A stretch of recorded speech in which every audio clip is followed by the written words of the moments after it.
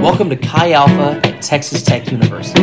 The messages in this podcast were designed to encourage you and to challenge you in your walk with Jesus.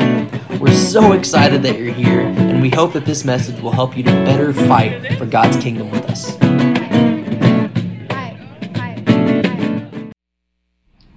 I think Jesus came because he saw that there was something standing between us and God, and he wanted us to have a restored relationship with God. Jesus came to the earth to preach. To reconcile his creation back to God. I believe that Jesus came to earth to love on people better and to better relate to us. To save us. That way we can have a reconciled relationship with God, our Father, and also Jesus to show us how to live. That's why he was fully human, because I think it would be unfair if God asked us to live a certain way with him being God and not human, because we're human. So it's just a way for God to show us how to live and how to always be intimate with God. Jesus came to earth so he could be with us personally, and so that we could go to heaven with him one day. I would say Jesus came to just save us from hell. Yeah, Jesus came, to save the lost. He came because God said he should, and he came down and he was obedient to his Father unto death, and it was so beautiful. He came for all of us. Jesus came to redeem humanity and to give us an example of how to live. Jesus loves us, and he came down to save us from our sins. Jesus came to save us from our sin. For me, for sinners like me. My man. Is Tochi here? Are you here, Tochi? You have a test? He'll be here tomorrow. Gosh, why? He'll be at Summit. Okay, bet. I love that, man. I love that answer. I love a lot of those answers. Most all of them. I think all of them, actually. I love that question. While that they were answering, I trust maybe you, like me, are thinking about what you would answer. What would be the first thing that popped into your head? I love that question. I love all questions that have multiple right answers. I think more tests should have that. Like A, B, C, or D are all right. Only E would be wrong. We need to have more tests that way. But the common answer to this question, in my experience, and I'm glad our video corroborated, if that's the right use of that word, with my experience. You don't think so? Shout out to Mariah also making that video. Thank you. You're welcome. My friend. Usually our answer, the first thing that pops into our head is one about what Jesus did for us. You heard of the common answer up there. He came to die for our sins. He came to take our place. Jesus himself gave some answers to this question. He said he came to destroy the works of the devil, to fulfill the law, to seek and save that which was lost, to bring the good news, to give life and life abundantly. Lots of reasons Jesus gave. And I always find it interesting that our answer tends to be centered around what he did for us and around his death. And Jesus' death was extremely significant. It's the crux of history. The crucifixion was that. No single event has changed the course of history like that. But if he only came to die, then why did he live 33 years? You ever thought about that? If he came just to die, why not be born, live a few minutes, and then die, take our sin, and be done with it? He lived for 30 years, a quiet life, and then he had 3 years of public ministry that we know about, that we have in the scriptures, knowing about what Jesus' life was about. Yes, he came to die for the ungodly and save us from sin, but it can't just be about his death, but what about his life? So what was the purpose of Jesus' life? Our friend Kyle Volkmer, who's a Chi Alpha over at UTSA, godly man, loves Jesus, loves the scriptures. This is what he says. He says, all of Jesus' life exemplified the purpose of revealing the Father and nothing more. That's a bold statement, right? And nothing more, that he came to reveal the Father. Now, if you have any skepticism, I'll walk you through a little snapshot of Jesus' life. You ready? We got it up here. You can click it, Kaylee. So here's a little mini timeline. At Jesus' birth, this is the famous birth of Jesus. We celebrate at Christmas every year. The angel comes to Joseph and he says, you're going to have a son. We're going to call him Emmanuel, which means God with us. Hey, all right. You paid attention to Christmas. All right. God with us. So if Jesus' life was to reveal the Father, literally the name means God with us, right in front of us. So this is his birth. We fast forward to Jesus as a 12-year-old. This is the only biblical account that we have of Jesus as an adolescent. Mary and Joseph were human, and they lost track of Jesus. Believe it or not, he got lost. They lost him for 3 days. They couldn't find him. They were on the way back from a trip, basically. And they finally come upon Jesus, and he's in the temple talking with the religious leaders. And of course, like any parent would be, they're frantic. They're like, Jesus, how could you do this to us? Where have you been? You've made us worried sick. And Jesus' response very simply is, don't you know that I must be about my Father's business? That was just a 12-year-old response to your parents. I wouldn't have said that, but when you're God, I guess you can talk like you're God. So we have his birth. We have him at 12. And these next 3 sayings of Jesus are all when his ministry began. So as a 30-year-old, and I want you to hear the 3 different groups of people he's talking to. This is really cool. In case anyone had any doubts. In John chapter 5, he's being harassed by the Jewish leaders for the things that he's doing. And he simply declares to them, the religious leaders of the day, I only do what I see my Father doing. In other words, if you have a problem with my actions, then what you really have a problem with is my Father. Because I'm doing what he would do if he were here in the flesh. In John chapter 12, Jesus is shouting to the crowd. So this is for anyone and everyone who wants to listen or who doesn't want to listen. They're going to hear it. He declares, I only say what I hear my Father saying. In other words, you have a problem with what I'm saying? Well, you have a problem with God, with my Father. That's who your problem is with. And finally, in John 14, this is a more intimate one. His disciples, Thomas and Philip, are with Jesus, and they're leveling with him. They're like, man, I see all these things you're doing, but I'm struggling. Can you give us a sign? Can we see the Father? They ask him that question. Could we see the Father? And Jesus says, guys, if you've seen me, you've seen the Father. The Father and I are one. Every action, every word that I do is because that's what the Father does and what the Father would do. Isn't that cool? So there's a timeline of Jesus' life. His life was about revealing the Father, who he was. And I believe this was his purpose because many people are cool with Jesus. Jesus is a cool dude, but I hear often that, I like Jesus, but the God of the Old Testament, like Father God, man, I don't know. He did some crazy stuff. He destroyed cities. He flooded the earth. Man, that God and Jesus, they don't line up. Any of you guys ever felt like that or thought that?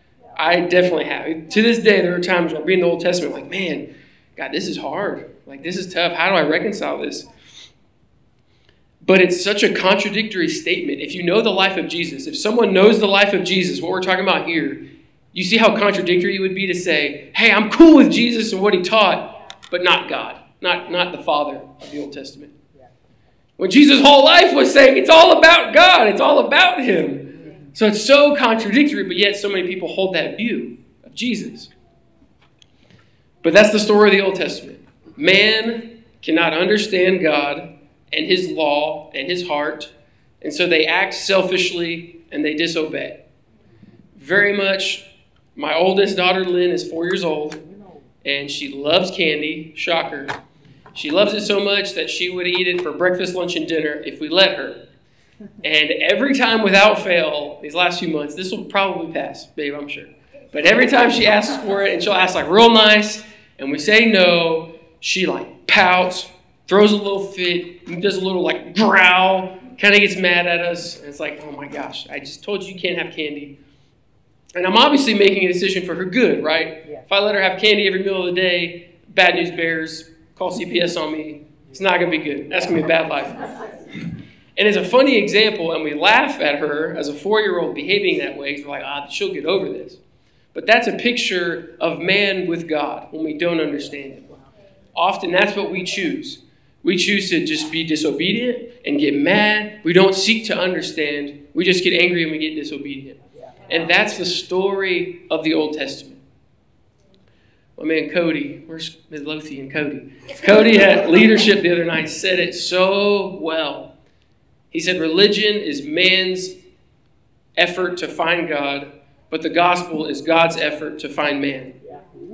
And that's the Old Testament. From creation, God creating a perfect world, us screwing it up for thousands of years. If you read this Old Testament, that's the narrative. It's man's disobedience and God's effort to reach him. But man is thick. And it finally got to a point after thousands of years that man had proven to themselves, most importantly, but to God, that they could not do it on their own. That man could not fulfill the law and live a holy life in their own strength. So they needed God with us. They needed Emmanuel. They needed an example. And that was Jesus. A.E. Witham, my man, says it this way. Christianity is the story of God getting his foot into history. And that foot was transfixed with a nail to prove to our full eyes and hard hearts that he was really there. We're stubborn. And oftentimes we need a physical example. And in the Father's case, he gave us one. And he sends his one and only beloved Son to show us. So Jesus did not come just to die. But equally as important as his death and resurrection was the beautiful, sinless, selfless life that he lived. He showed us what a life submitted to God can look like. Us today, what our life can look like if we're saying what the Father would say, hearing what the Father is saying, acting as the Father would act. And what was the result of his life? Crucifixion by the religious men. Since that point in history, I have struggled to find any negative opinion on Jesus. It's so funny, even amongst other religions. Do you guys know that Jews, Muslims, Hindus, Buddhists, everyone, they're cool with Jesus? They think he's a great teacher or a prophet. They're cool with him. Gandhi famously said, "I love your Christ, just not your Christians." Albert Einstein, his word was enthralled. He says you can't but help study the life of Jesus and be enthralled by him. Einstein was Jewish. Even he was enthralled by Jesus, his life. Atheists, agnostic, they don't even have a problem with Jesus. Because you look at what he did in his life and they're like, oh, he's pretty cool. He did some good stuff. Like, what is there to hate about him? It's so interesting. But all those people I just named miss one thing. And I don't want us to miss it tonight. And it's that Jesus came to reveal the Father. That Jesus and the Father are one. If you have a hard time understanding God, the Father, God of the Old Testament, Jesus came and said it. That me and the Father are one. And if you've been here since day one this semester, we've looked at God as our friend, God as a king. And last week, Rob did an awesome job talking about Jesus as our groom. And this week is the last part of this little series, I guess. And it's seeing God and understanding him as a father. And we've picked these 4 relationships because we believe if you miss any one of these 4, you're going to severely miss out on the relationship with God. On the complete relationship with God. And to be completely transparent and vulnerable with you guys, of all of the 4, this one is the hardest for me, personally. If you were here the first week, I told a bit of my story. My dad was an alcoholic. He was absent, physically absent, but emotionally and mentally absent also. And when I was 10 years old, my folks split up. And I'll never forget this. I remember it like it was yesterday. We're sitting in his green Chevy, and he looks over at me with tears in his eyes, and he says, "You're the man of the house now." As a 10-year-old. I had 3 sisters and my mom. And then he goes and moves away to Oregon. And I took that on as much as a 10-year-old can, right? But it weighed on me forever. And it's always been a work understanding who God is as Father. And I share that because I know that I'm not the only one. I know that our generation is called the fatherless generation by some sociologists and psychologists. Some crazy stats. Right now, only 2/3 of children have spent their entire childhood with an intact family, with a father and a mother in the house. Only 2/3. Pretty crazy. Here's some statistics on fatherless homes. If you come from a fatherless household, 71% of high school dropouts and teenage pregnancies come from fatherless homes. 85% of children with behavioral disorders and youth in prison come from fatherless homes. This is the craziest one. 90% of homeless or runaway children grow up in fatherless homes. That's crazy. This is an issue that society, outside of Scripture, that society is obviously decided that it's a big deal. And I go on in this is from fatherhood.org, this website that looks all into this. In the article I was reading, it said, growing up with a father who is abusive or silent can be as damaging as growing up with no father at all. So I want you to hear me. My story was with an absent father, but I know that even if you're part of that 2/3 and you grew up with a father, and even if he's wonderful and an amazing man and you love him, he's not perfect, right? I've been at this fatherhood thing 4 years, and I'm giving it everything I got, and I am a selfish father. I know I've gotten mad when I shouldn't, I've said things I shouldn't, but I love my girls with everything I have. And no matter how good your dad was, I know he wasn't perfect. And if you ask any psychologist, sociologist, it's so common that they link so many of our adult issues with our relationship with our parents growing up. Right? It's even the stereotypical scene in movies where the guy's laying horizontal on the couch and they're like, tell me about your childhood, right? Tell me about your relationship with your dad or your mom. And so because of this, it's no surprise to me that when we hear God's a father, that I know I'm not alone in this. When you hear God Father, who your dad is goes through your mind. And you might be like me and say, man, if that's what a father is supposed to be, I don't want to know God as a father.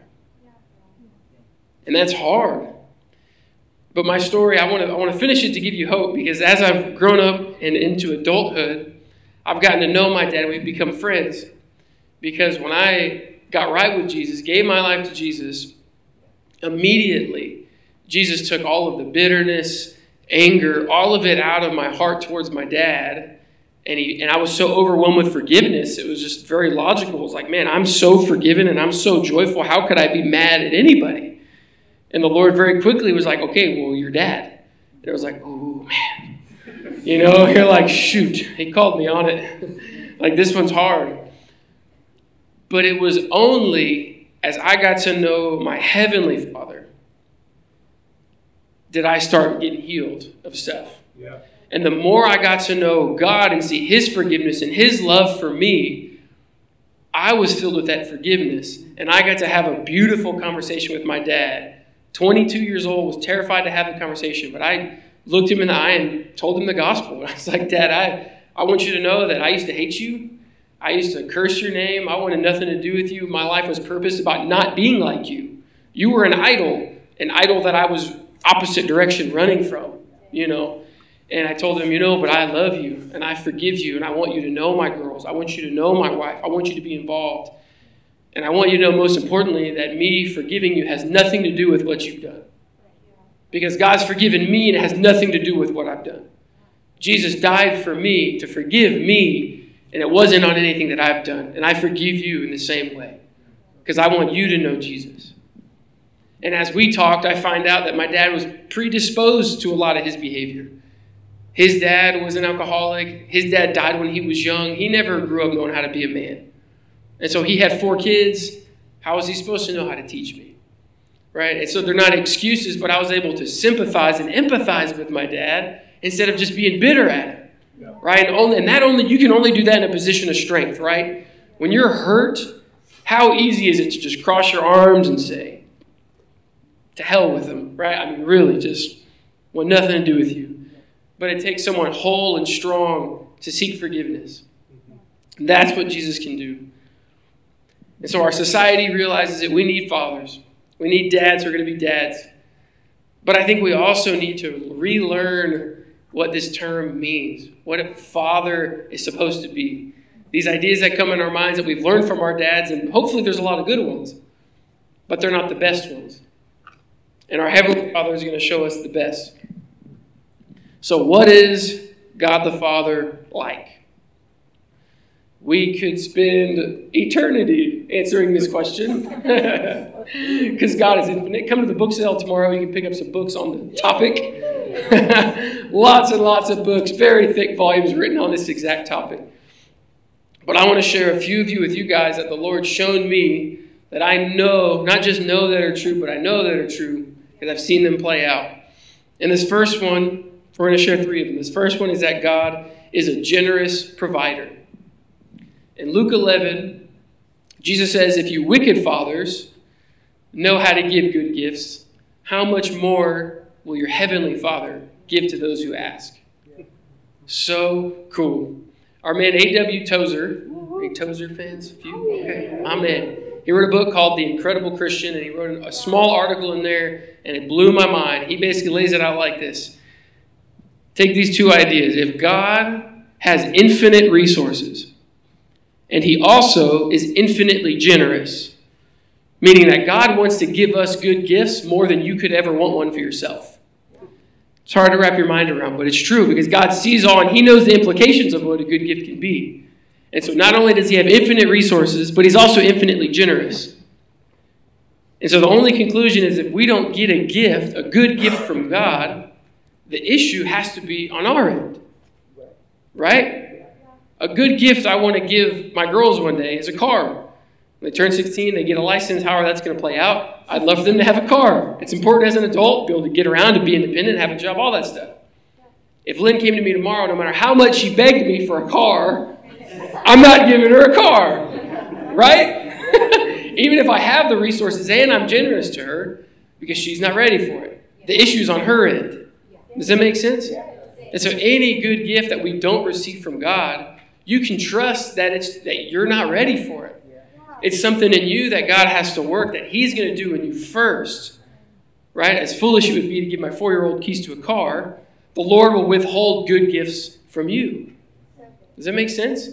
Thank you, Jesus. St. Augustine said it this way, that God is always trying to give good things to us, but our hands are too full to receive them.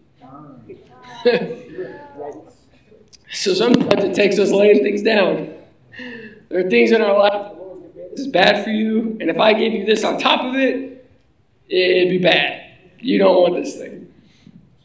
So God is a generous provider. Our Father is a generous provider. This second one is that God is holy. And that's such a hard word modern day. If you didn't, like me, you didn't grow up reading the Bible, studying Scripture, this word holy, we sing it, we say it, it's like, what does this mean? I think the best modern day idea that we can put in our connotation or our context, I guess would be better, is perfect. We sang it today that God is perfect in all of his ways. He's incapable of being imperfect. And what's cool is Jesus commands us to be perfect. In Matthew chapter 5, he says, be perfect as your Father in heaven is perfect. See some eyebrows raised. That's good. That's crazy, because if you were with a street preacher last week, you heard all these Christians yelling out, God doesn't need us to be perfect. It's like, dang, Jesus said something different. This is controversial. I see shirts that say no perfect people allowed in a church. I'm like, well, shoot, I guess no Christians are allowed. That stinks. Jesus commanded us to be perfect. But that word is a Greek word teleos, and it simply means to be mature. And to be mature means you live up to what you know. Right? You're held responsible for what you know to be true. And so the reason that God is perfect is because God knows everything. And he also lives up to everything. But do you see how a 4-year-old or a 20-year-old can be perfect if you're living up to what you know? If this is what God's told you to do and you're doing it, then by God's standard, you are perfect. Isn't that cool? He's not cruel. He doesn't give you something that's unattainable. That's not who he is. And I'll prove it to you. God treated Jesus this way. In Mark chapter 1, Jesus gets baptized as an obedient work to the Father. It's Mark chapter 1. It should be the one right before that.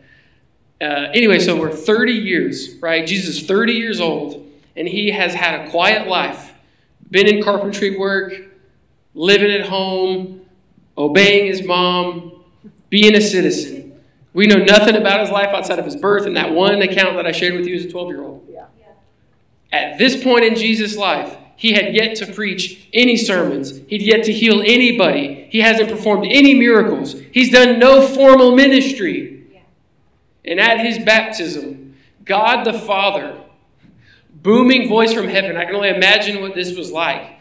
Jesus, in another act of obedience, gets baptized, and God the Father proclaims, "This is my beloved Son, with whom I am well pleased."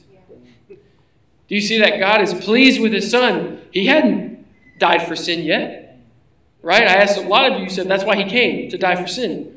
Well, God was pleased with Jesus way before that. You see that? He lived his life in obedience, even though it wasn't out on the street corners, healing people, proclaiming truth. God verbally speaks. Can y'all imagine? He verbally affirms Jesus. This is my Son, and I am pleased with him. How cool is that? No formal ministry had happened yet. Thank you, Jesus.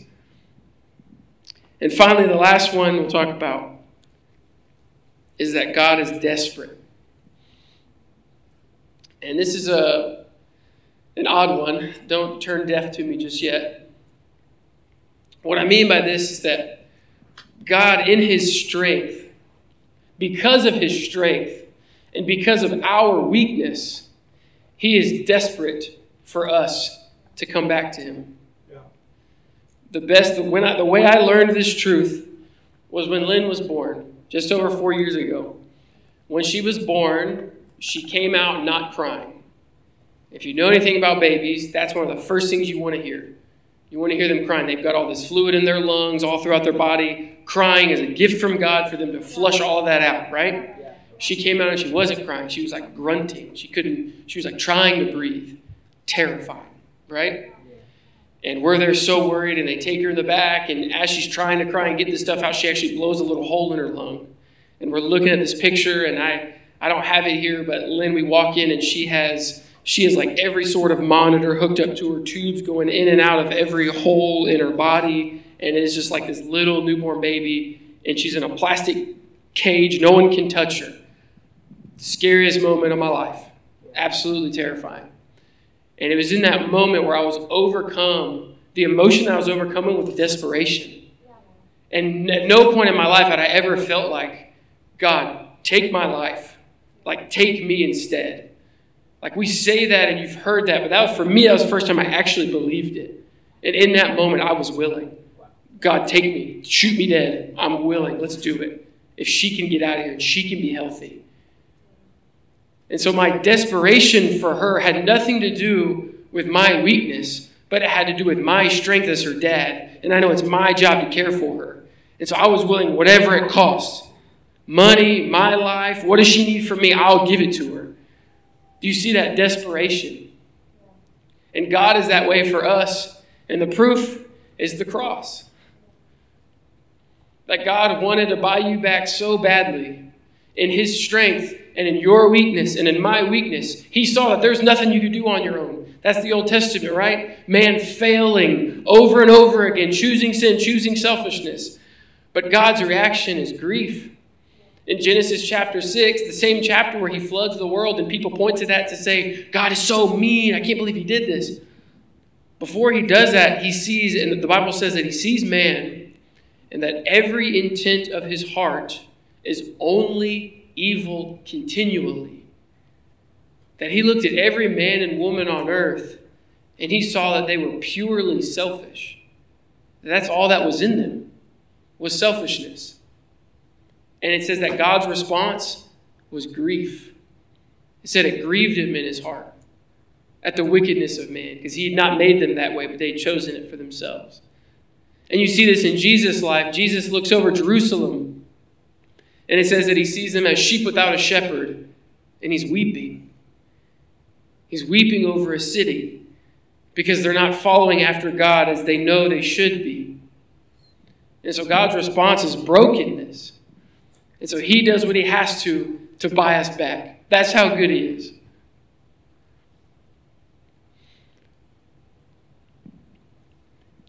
And he doesn't just want good things for us. Jesus just didn't die for a few things. He died for us to be holy and to be set free the way he is.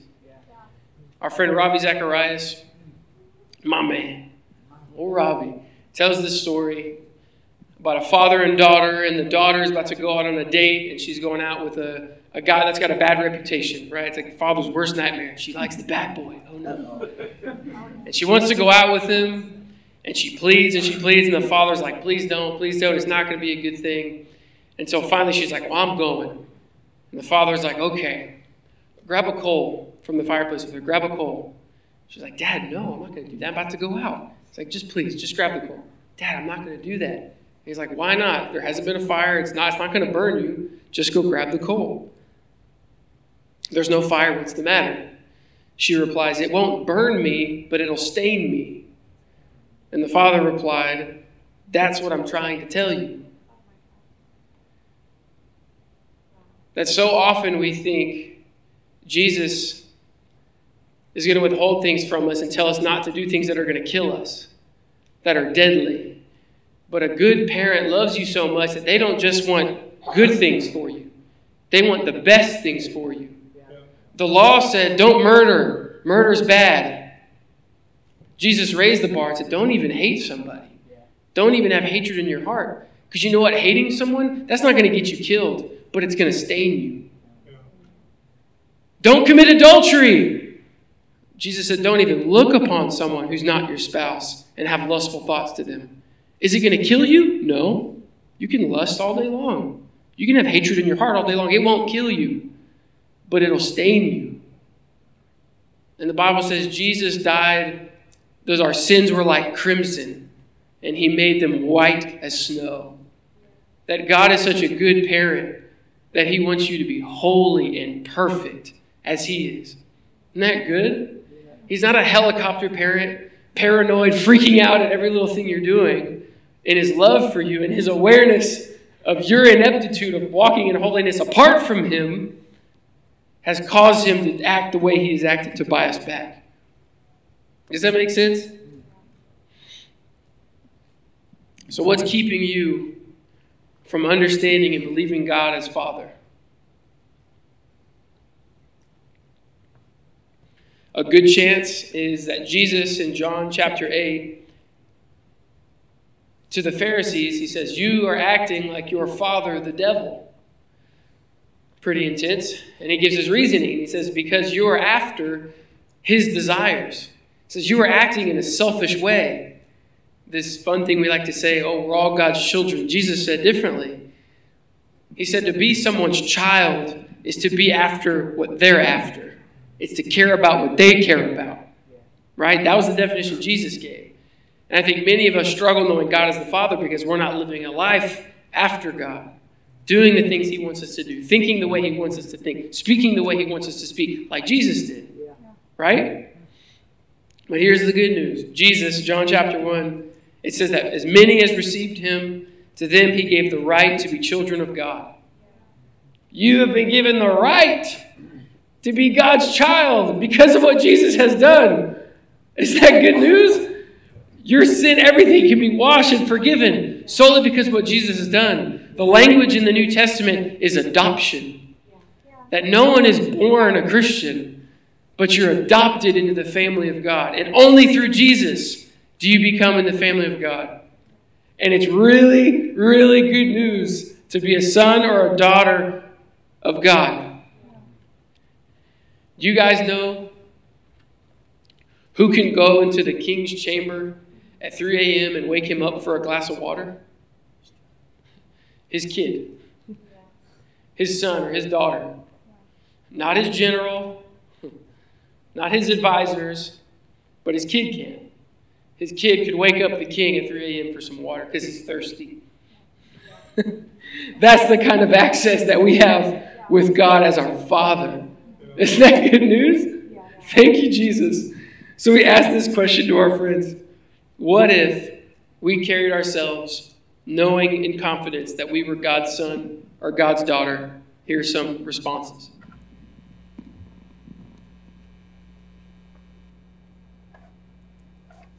So you don't really have to worry anymore because you know that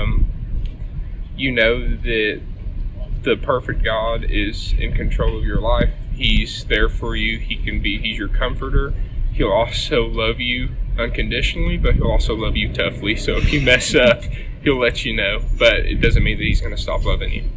I wouldn't be walking in fear and not having anxiety over certain situations that might come up. And yeah, just kind of have the freedom to be who I want to be. I think I would reach out to him more, pray to him. Praying to God is something I don't do as much as I should be, and if I know, as much as I speak with my own dad via like text messaging or dumb things like emails, like I should be contacting God, my Heavenly Father, that often. I think I would not second guess myself and the things that I know the Lord's instilled in me.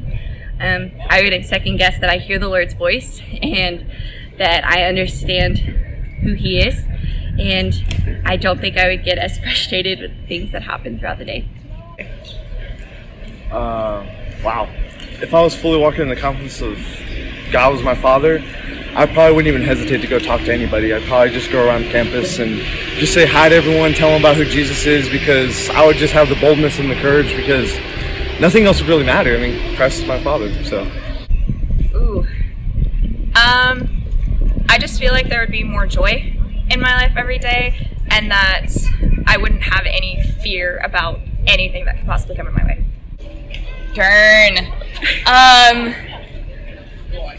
Definitely more boldness. Like if I figured that God was like with me, like right by my side, and like holding my hand through everything, then I wouldn't be afraid to walk up to a random person or like share what He's revealing to me. Like it wouldn't require any thought. Like it would just be second nature.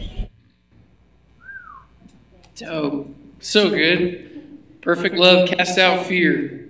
And that's what most of those responses were about. I'd be more bold. I'd be more free. I wouldn't have anxiety. And I love all those answers. And that life that they all described is available. Jesus gave us the right to be sons and daughters of God. So cool. If you heard Jason's video, he said that's what the weekend, kind of the theme is going to be about that. It'll be about identity. Who we are in Jesus. So if you haven't signed up for Summit, sign up for Summit. Come hang out with us.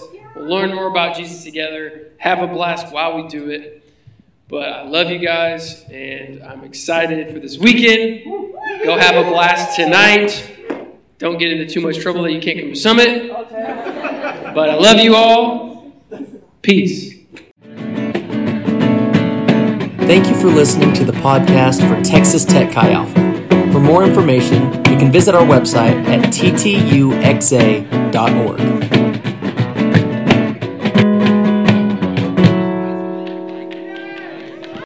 Baby.